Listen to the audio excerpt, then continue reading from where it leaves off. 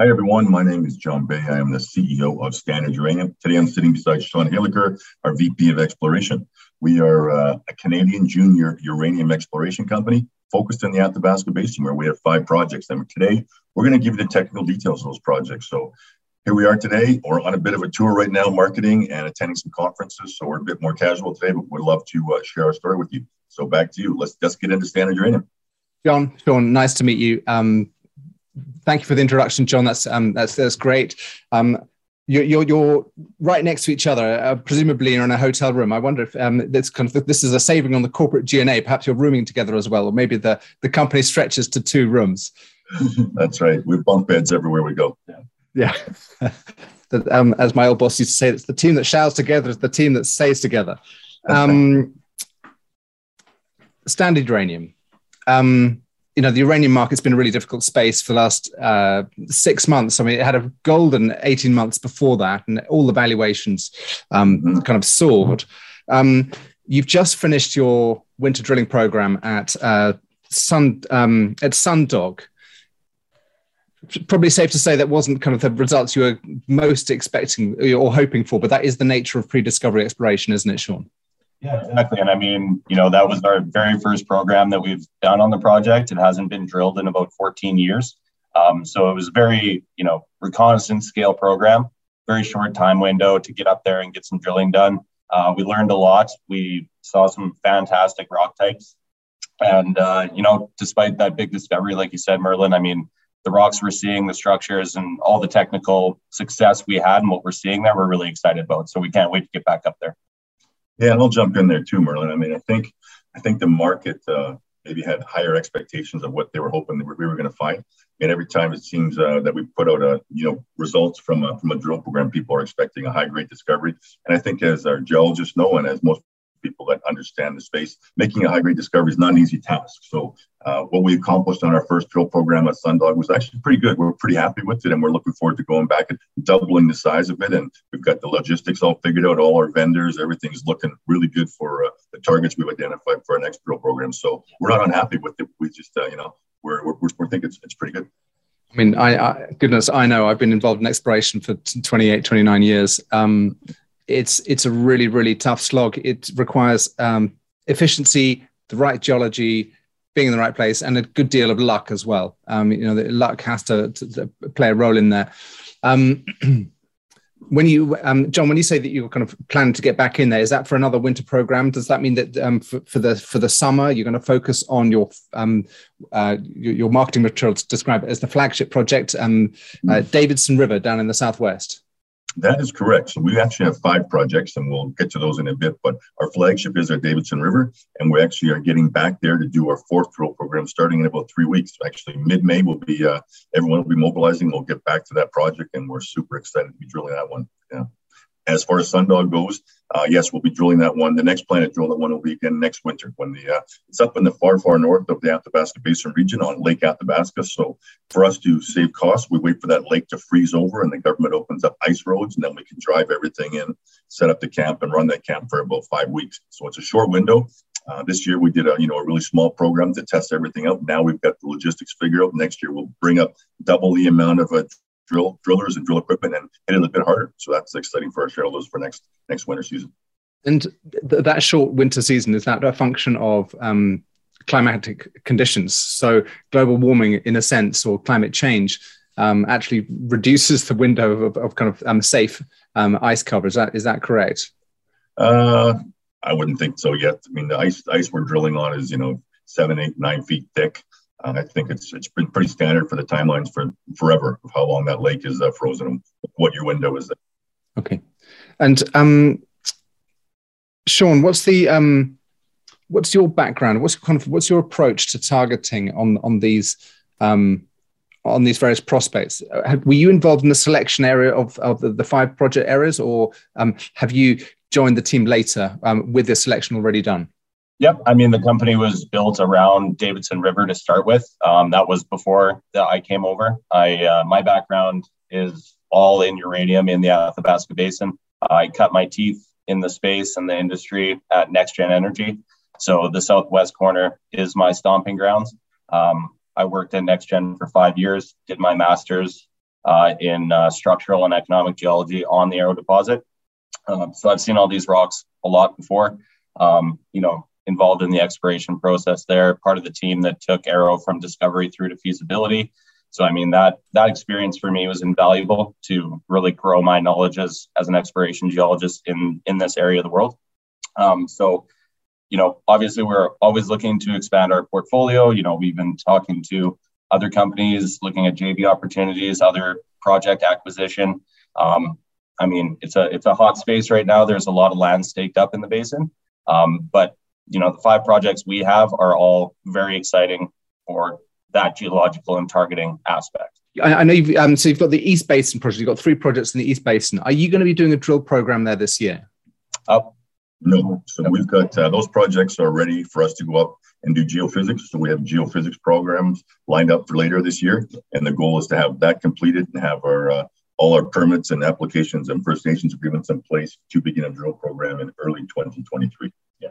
So we're getting them drill ready right now. There's a little bit of historical geophysics on the properties, but we want to come in with some higher resolution surveys and really make sure we can overlay that and pick our targets wisely. And is the I see down in the south you've done VTEM and EM. Yep. Is that the same method that you're going to be using up in the east? Yep, exactly. So that's kind of the exploration thesis across the board in the basin. We're looking for that high grade Athabasca style uranium. VTEM, ZTEM, or whatever electromagnetic survey you choose is kind of the starting point for all of the companies up there. If we're going to find a uranium deposit in this part of the world, it's going to be associated with conductors, reactivated graphitic rock packages, structural corridors in the basement rocks, and they come up and cross-cut the Athabasca sandstones as well. So that's kind of the starting point to define those exploration corridors. And then we overlay different geophysics, gravity, resistivity, to name a couple. And where all of those kind of ingredients line up, that's how we pick our targets and prioritize those. Could you've got a really nice, I've written it down here, slide 14 on your corporate deck. You've titled it the Clearwater Domain Mirror Theory, which took me a while to work it out as I was looking at the picture. But the Clearwater Domain is the kind of intrusive driver, the hydrothermal heat source, I take it. And the mirror theory is that it looked as if there was a kind of an anticline or kind of edge of basin feature in plan view. And so what you're saying, what I inferred was that the geology that you see on the east, which is Arrow and Triple R, is mirrored in theory on the west. Exactly. Can you see that screen now, Merlin? Yes, I can. Thank you. Yeah, all good. Yeah, so that's exactly it. There's a large regional scale fold structure coming through here. You can see all those conductors and those exploration corridors, the dark blue lines here. Like I said, that's where the uranium is going to be focused. And, those are the fluid highways, so to speak, where those uranium bearing fluids will come in, interact with the reducing graphite or sulfides, and drop out of deposits. So you can see that Arrow sits there with Triple R and Spitfire along the Patterson Lake corridor. And those are actually folded up around and through to the northwest, right through our project. And then there's another discovery north along strike called Smart Lake of the same conductor, one of the conductors that comes down through Davidson River. So we know there's uranium endowment on the eastern fold limb over here, and we expect to see the same thing on the west side. Is that so the Patterson Lake corridor, is that a structural corridor? So what you're effectively showing me is that the package has been folded post deformation. Yep, and some of it's concurrent with the deformation as well. These are really long-lived, deep-seated structures. They've been reactivated several times. You can see it in the rocks and the core. Like I said, I did my master's on the structural geology of Arrow. That was the kind of the meat and potatoes of the thesis. So that's a really important driving factor and controlling factor on the mineralization in this part of the world. So Arrow is completely structurally hosted. It's all in the basement rocks, and that's what we're trying to find on Davidson River. So recreate what NextGen did, from 2014 through to today. And just on that image on the right there, you've got underneath A prime, you've got the word present day erosional surface. Does that refer to the yellow line above it or the dashed line below it?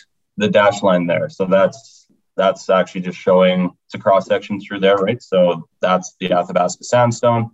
And what we see now today, the Athabasca Basin is an erosional remnant of this basin. So we actually, all of that Athabasca sandstone has been eroded.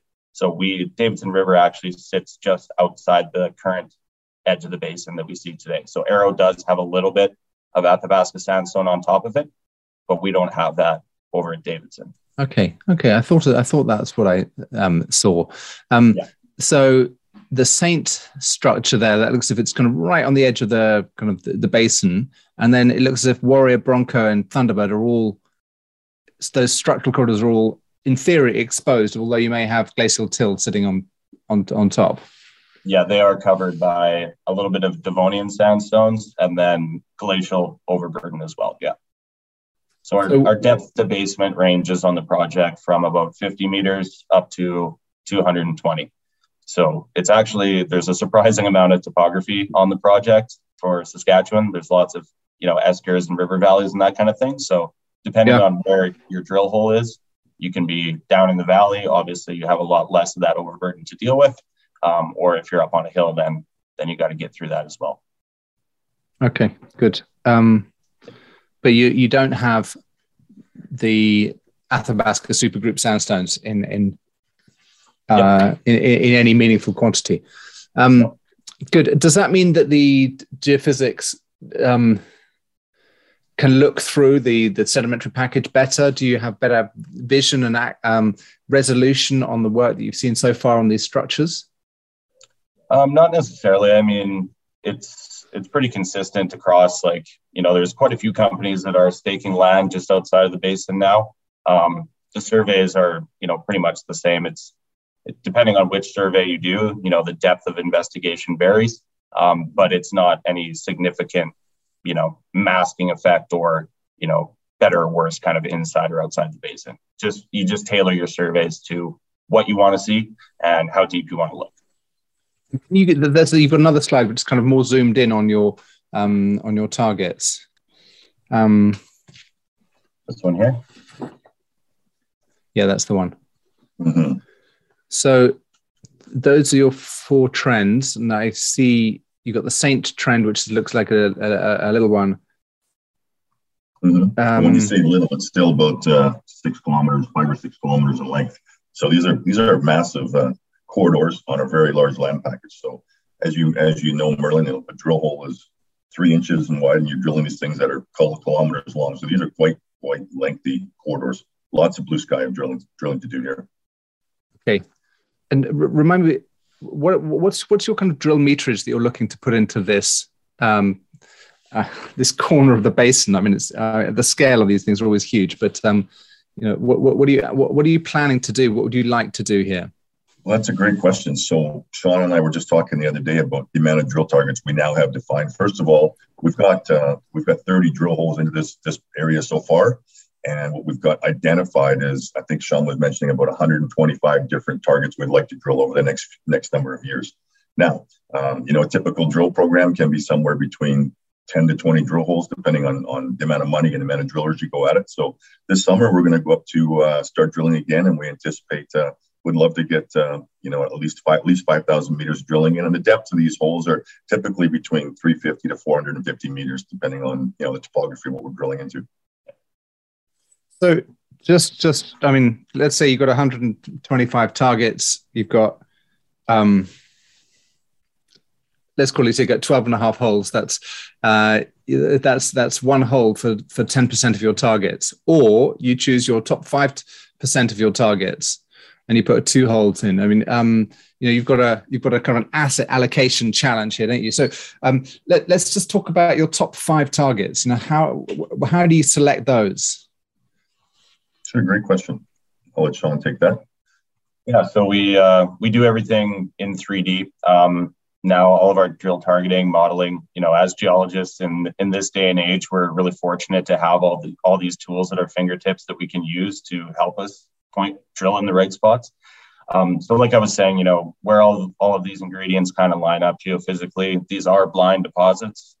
There's not, you know, exposure at surface. So we need to get out there and we need to drill. That's how we're going to find something. So we plan everything in 3D. And, you know, like you said, it's a little bit of a challenge to prioritize, but there's so much runway on this project that we want to drill. We just love to get up there and just continue drilling forever. Obviously, things change on the fly too. So we prioritize everything. We target everything in 3D, and then we go through and pick, like you said, like our top 5% of those targets, and that's what we go drill first. We want to expedite a discovery on the project, obviously, and then, you know, depending on what we're seeing as we drill, we can easily, you know, adjust those targets, plan new holes, follow-up holes immediately. If we get into something interesting, then, you know, we'll keep drilling. We'll drill up dip, down dip, step along strike, and we can kind of readjust and follow up on what we're seeing live, so to speak, in the field while we're up there. So it's pretty slick. On those 4 structures, is there one that's jumping out with better indicators? What was the? Yeah. I don't want to oversimplify the kind of Arrow deposit, but since you worked there, what are the key features that you really look for? What are the hooks that you think, you know, that was an indication of something critical? Yeah, I couldn't have said it better myself. That's exactly it, right? So like I said, I've seen these rocks. I know what to look for. I've cut my teeth and spent my entire career looking for this stuff, and right across the street. So that was what we wanted to immediately start to prove out with that mirror theory is, are we seeing the same basement rock types and formations on our project? Are we seeing the same structures? Are they reactivated? Are they graphitic? You know, kind of checking all these boxes and looking for the smoke to the proverbial fire we're looking for. So that's exactly what we're doing. We're seeing same basement rocks. We're in the same domain, the Tulson domain down there.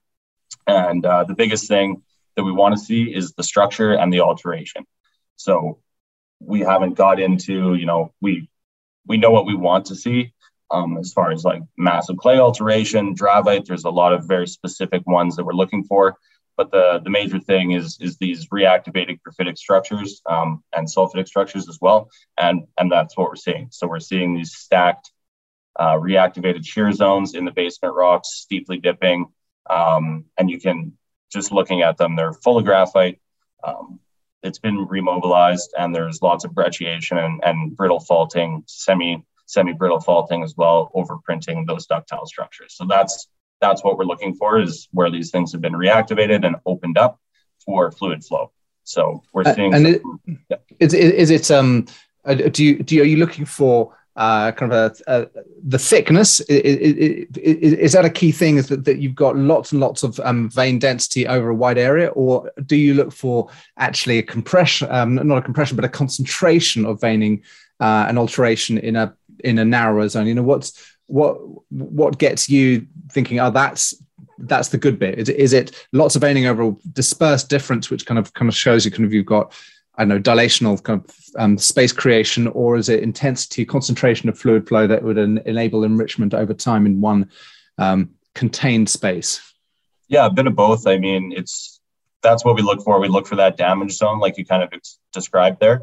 So that's what we really like to see, and that's what we saw at Arrow, right? When you start drilling into the basement rocks, you can't really tell that you're close to something, and then you start to get a little deeper and you start to get into that damage zone where you see an increase of fault gouge, clay alteration, veining, like you said, quartz veins coming in and opening up, and then you start to really get into these larger structures that are several meters thick. So the shear zones themselves are, you know, on the scale of between 1 to maybe 10 meters thick. And then we also do oriented drill core as well, so we can plot up the structures in 3D, see which way things are going to follow up and understand the system better. And so we, over at Arrow, we'd pop through, 3 or 4 of these different shear zones, all kind of stacked and dipping the same way. And that's what we want to see. So we're seeing that, Southeast Bronco looks super good. We have some rock photos in our presentation there of those graphitic structures that have been reactivated that we saw at Bronco last summer. really excited to go back and follow up on that. And then San Southeast Warrior, and then Thunderbird hasn't even been touched yet. We haven't even seen the basement rocks there yet. So really excited to go see what that corridor holds as well, because it's super conductive and it's like 20 kilometers long. So if you, I'm just kind of just throwing out numbers. If you've got a 5,000 meter drill program this year, is that kind of the order of magnitude that you're looking at, John? Is that 10 to 20 holes at 400 meters? Yeah, we'd like to be conservative in the numbers we're going to put out. We've typically, the last two programs, we've put out numbers and haven't hit those, and we've been sort of smacked by the market for that. So look, we understand, we can understand investors, wanting to see us get more and more meters, and we're going to do that. This year, we've got a drill company called Base, and they are actually they've actually worked in this region before. They actually their head guy Brady Stokes was with Aggressive Drilling, and Sean's worked with him at NextGen for many years. And the ground that we're drilling in this region is extremely technical and difficult to drill. So having competent drillers is crucial. And we know we're very confident with the drillers we have working with us this summer, and we're really excited to get them to site and get them drilling away. They proved themselves beautifully up at Sundog. They're going to come down to Davidson River, and we're going to drill. We'll start with 5,000 meters, and we'll see how things go. If we get into something really exciting, we know the market's going to react to that, and we'll be able to continue and really push it from there. And the ground is technical because of the fault gouges, because of the shearing and the clay alteration. Is it very friable? It is, yep. The basement rocks are pretty straightforward to drill.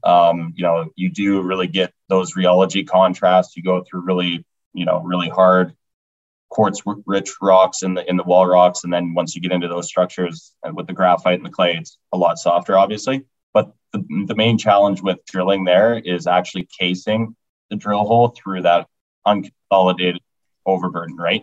Yeah. So that's where things get a bit dodgy if you don't have the finesse on the sticks to really, get through that successfully. So, we ran into a bit of trouble with some guys last summer that just hadn't done it before, right? So we know that, like John said, we have a lot of the guys that have actually done it for years in this part of the world. So we're really confident that they're going to be able to come up and get it done effectively for us. So that's the main challenge in this area, is where you have 100 or 200 meters of this overburden and sandstones you need to get through before we get to the basement that we're interested in.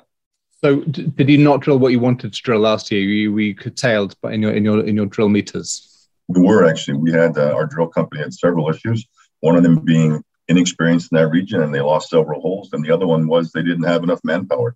They thought they had enough drillers to work with us, and then as the program went on, they lost bodies, and they couldn't keep us with enough drillers to keep the program going. So it really hampered our drilling execution last year, and it was extremely frustrating for me as a CEO and for all our geologists who were stuck waiting for drillers to show up to do the work. So this, you can imagine the amount of staffing issues that companies are facing just because of huge demand for drill companies. It was terrible last year. This year we've got this worked out, and we're really happy with the crew that's working with us, and we can't wait to be up there and really show the investment world that we actually do know what we're doing, and we've got a great drill company, and we're going to crush this summer. Yeah. That being said, I just want to say, despite the technical challenges of just getting holes done, the results and technical success we had last summer were the best. So we've seen the best looking structures and drilled some of the best holes that we've seen so far to date on the project.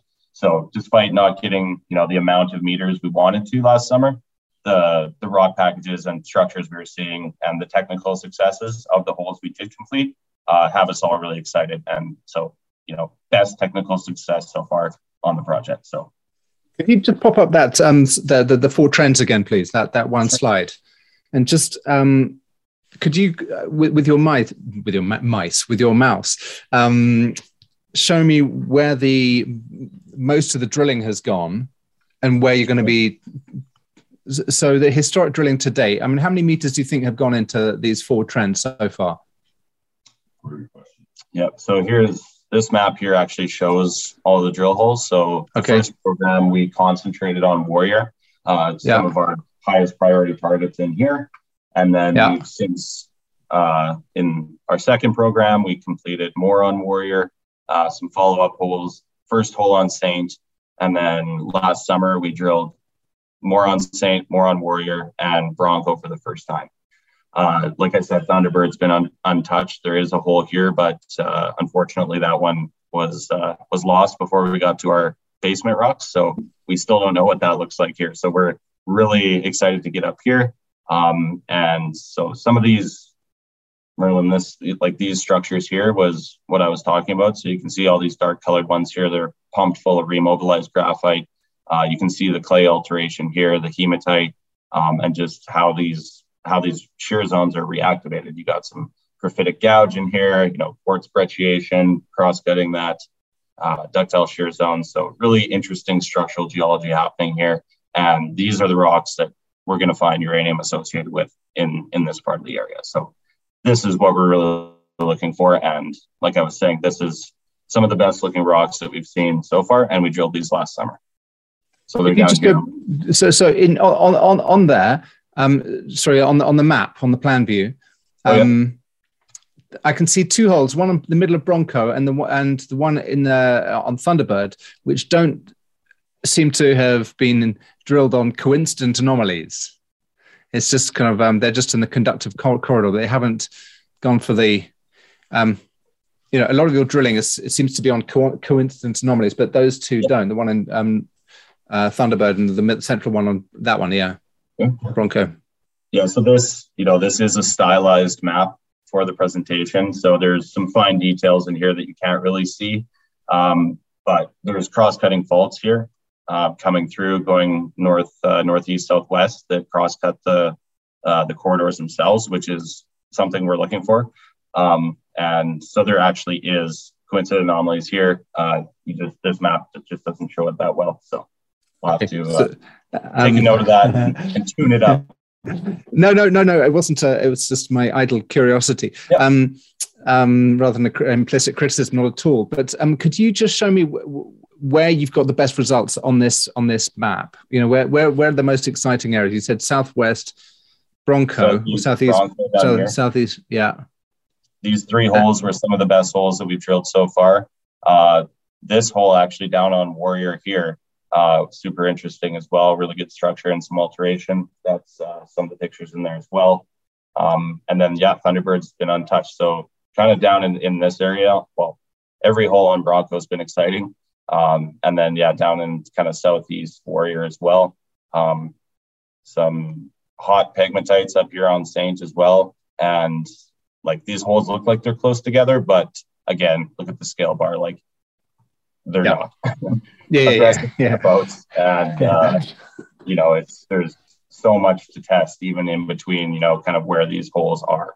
So a lot of these holes are, 500 meters to a kilometer step outs along strike. So really aggressive to test those coincident anomalies first, see what we find, and then kind of infill from there and follow up from there as well. Looking at the geochemistry that we model in 3D as well. Where are we seeing anomalies? For example, there's a big boron anomaly in the hanging wall of Warrior, which is really interesting. Boron is a pretty, it's a pathfinder element for uranium that's used quite a bit.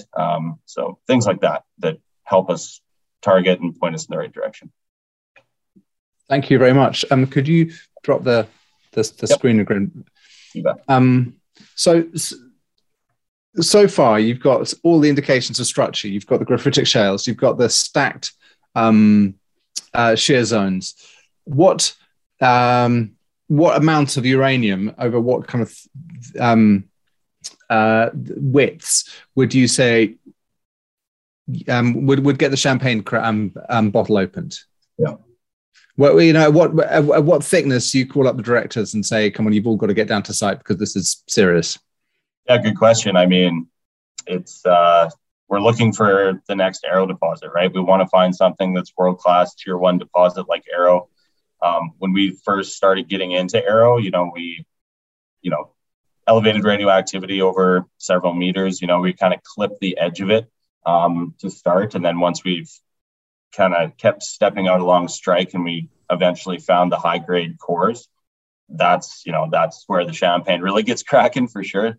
So that's what we'd love to see is high grade uranium. That's as soon as we get into some high grade stuff, forward-looking statement, of course, that's when we get really excited. So, we want to see elevated radioactivity concentrated in the structures. That's the main thing associated with the alteration. So we're going to be really happy and excited as soon as we get into, anything of notable thickness over a couple meters, or, tens of meters would be fantastic. Right. So, and what do you mean by elevated radioactivity? Do you yes. think in ppm or CPS or CPS? We also have gamma probe. We put down the hole after every hole is completed, and there's some calculations you can do that give you equivalent grade. So it gives us a really, that's a nice thing about uranium is, you don't need to wait for the assay lab necessarily. Yeah. You've got a pretty good idea if you're into something exciting before you get the results back even. So yeah, elevated radioactivity that I'm talking about is in counts per second. When we're in the field, we get the drill core from the drill into the shack and we run our scintillometer over it. And, that thing starts screaming and we start jumping up and down. That's when you say screaming, does that mean it's kind of 500 CPS counts per second or? Yeah, I mean, anything over 300 counts per second is, typically what exploration companies in the basin will call elevated. So, background radioactivity ranges from like 50 to maybe 120, that kind of thing. So kind of double background. We call anything over 300 counts per second elevated or, of interest. So if we're into the thousands, or even you hear the term off scale, in the tens of thousands, and then the scintillometer maxes out at 65,535. So there's a lot of that stuff, that's what we saw at Arrow in the high grade cores. That would be, fantastic. So for reference to like at surface at Sundog, we're seeing, on the scintillometer, 30,000, 50,000 counts right at surface. That's what we want to see in the drill core at Davidson too. And is there a straight line relation between CPS and ppm, parts per million, counts per second and parts per million? It's like I said, it can give you a good idea. There's like some, back of the napkin calculations you can kind of do to kind of guess, but we never, we don't want to guess. Obviously, we'll take it to the lab and we can release counts per second or, the gamma profiles from the drill holes. That's all, legitimate and worth getting excited over. But there's no straight across calculation where it's like, okay, it's 5,000 counts per second. That means it's this grade.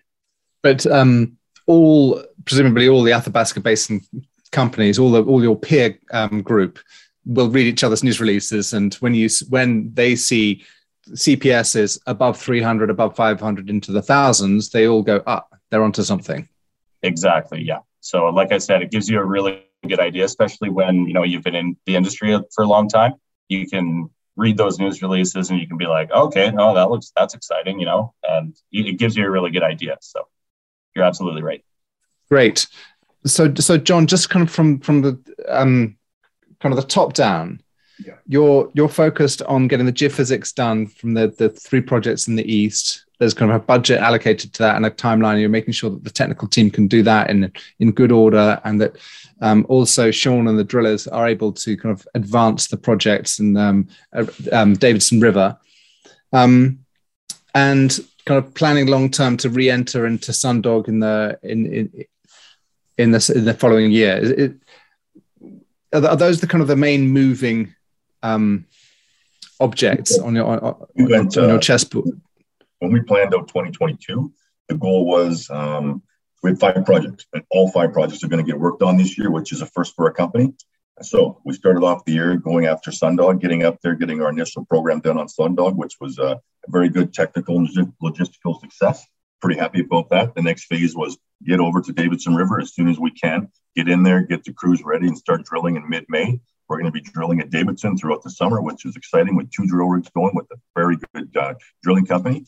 And then on the back end of the summer, we're going to get up to the eastern side to our 3 projects, and we're going to get the geophysics done there and get everything lined up so we'll be able to drill that going into 2023. So based on what we've got planned for 2022, 2023 will be even bigger and better than this year. And, where does that leave us as far as, finances go? Look, these things all take time and they cost money. And we've got to continually, as an exploration company, as you know, we're constantly raising money and allocating funds to the right projects. But at the same time, not trying to dilute our shareholders too much. So we're looking to really prioritize where those funds are spent and trying to really engage with the right type of shareholders that we know are going to be long-term with us and understand our vision for where we want to go with this. And at the same time, we're also looking at other partners in Canada and in the US for some other projects that might be very exciting for our team to get involved with. Now, I will say our exploration team is being recognized as one of the top growing talented technical teams, and we're getting other companies who don't have as many geologists or strong geologists to partner with us to get us asking us to do work on some of their projects. So that is exciting. So we are looking at other opportunities going into 2023 as well. So watch for news on that in the future. Well, guys, thank you so much. I've learned a vast amount about your company in a very short space of time. No pressure, Sean. You've just got to hone those targets, get those. We'll accept 2 or 3 discoveries out of the top 5% or out of the top 5. But that's a hugely exciting drill program coming up on Davidson River on the flagship. So that'll be great. It's wonderful, and it's a fantastic time for new investors to hear our story and figure out that we've got an incredible opportunity here to make a high-grade discovery. And for a company of our size to make a potential, Arrow 2.0 would be a huge win for shareholders. It certainly would. Gentlemen, really nice meeting you and talking to you over the dreaded Zoom, but potentially in the future in person. Good luck with your work programs during the course of 2022 and success this year, and may it lead on to an even better 2023. That sounds great. Thanks for taking the time to hear our story, Merlin. And I look forward to hopefully meeting you in person in London when I'm over there for the WNA in September. So hopefully you're around. Great. I'll be there. All right. Take care.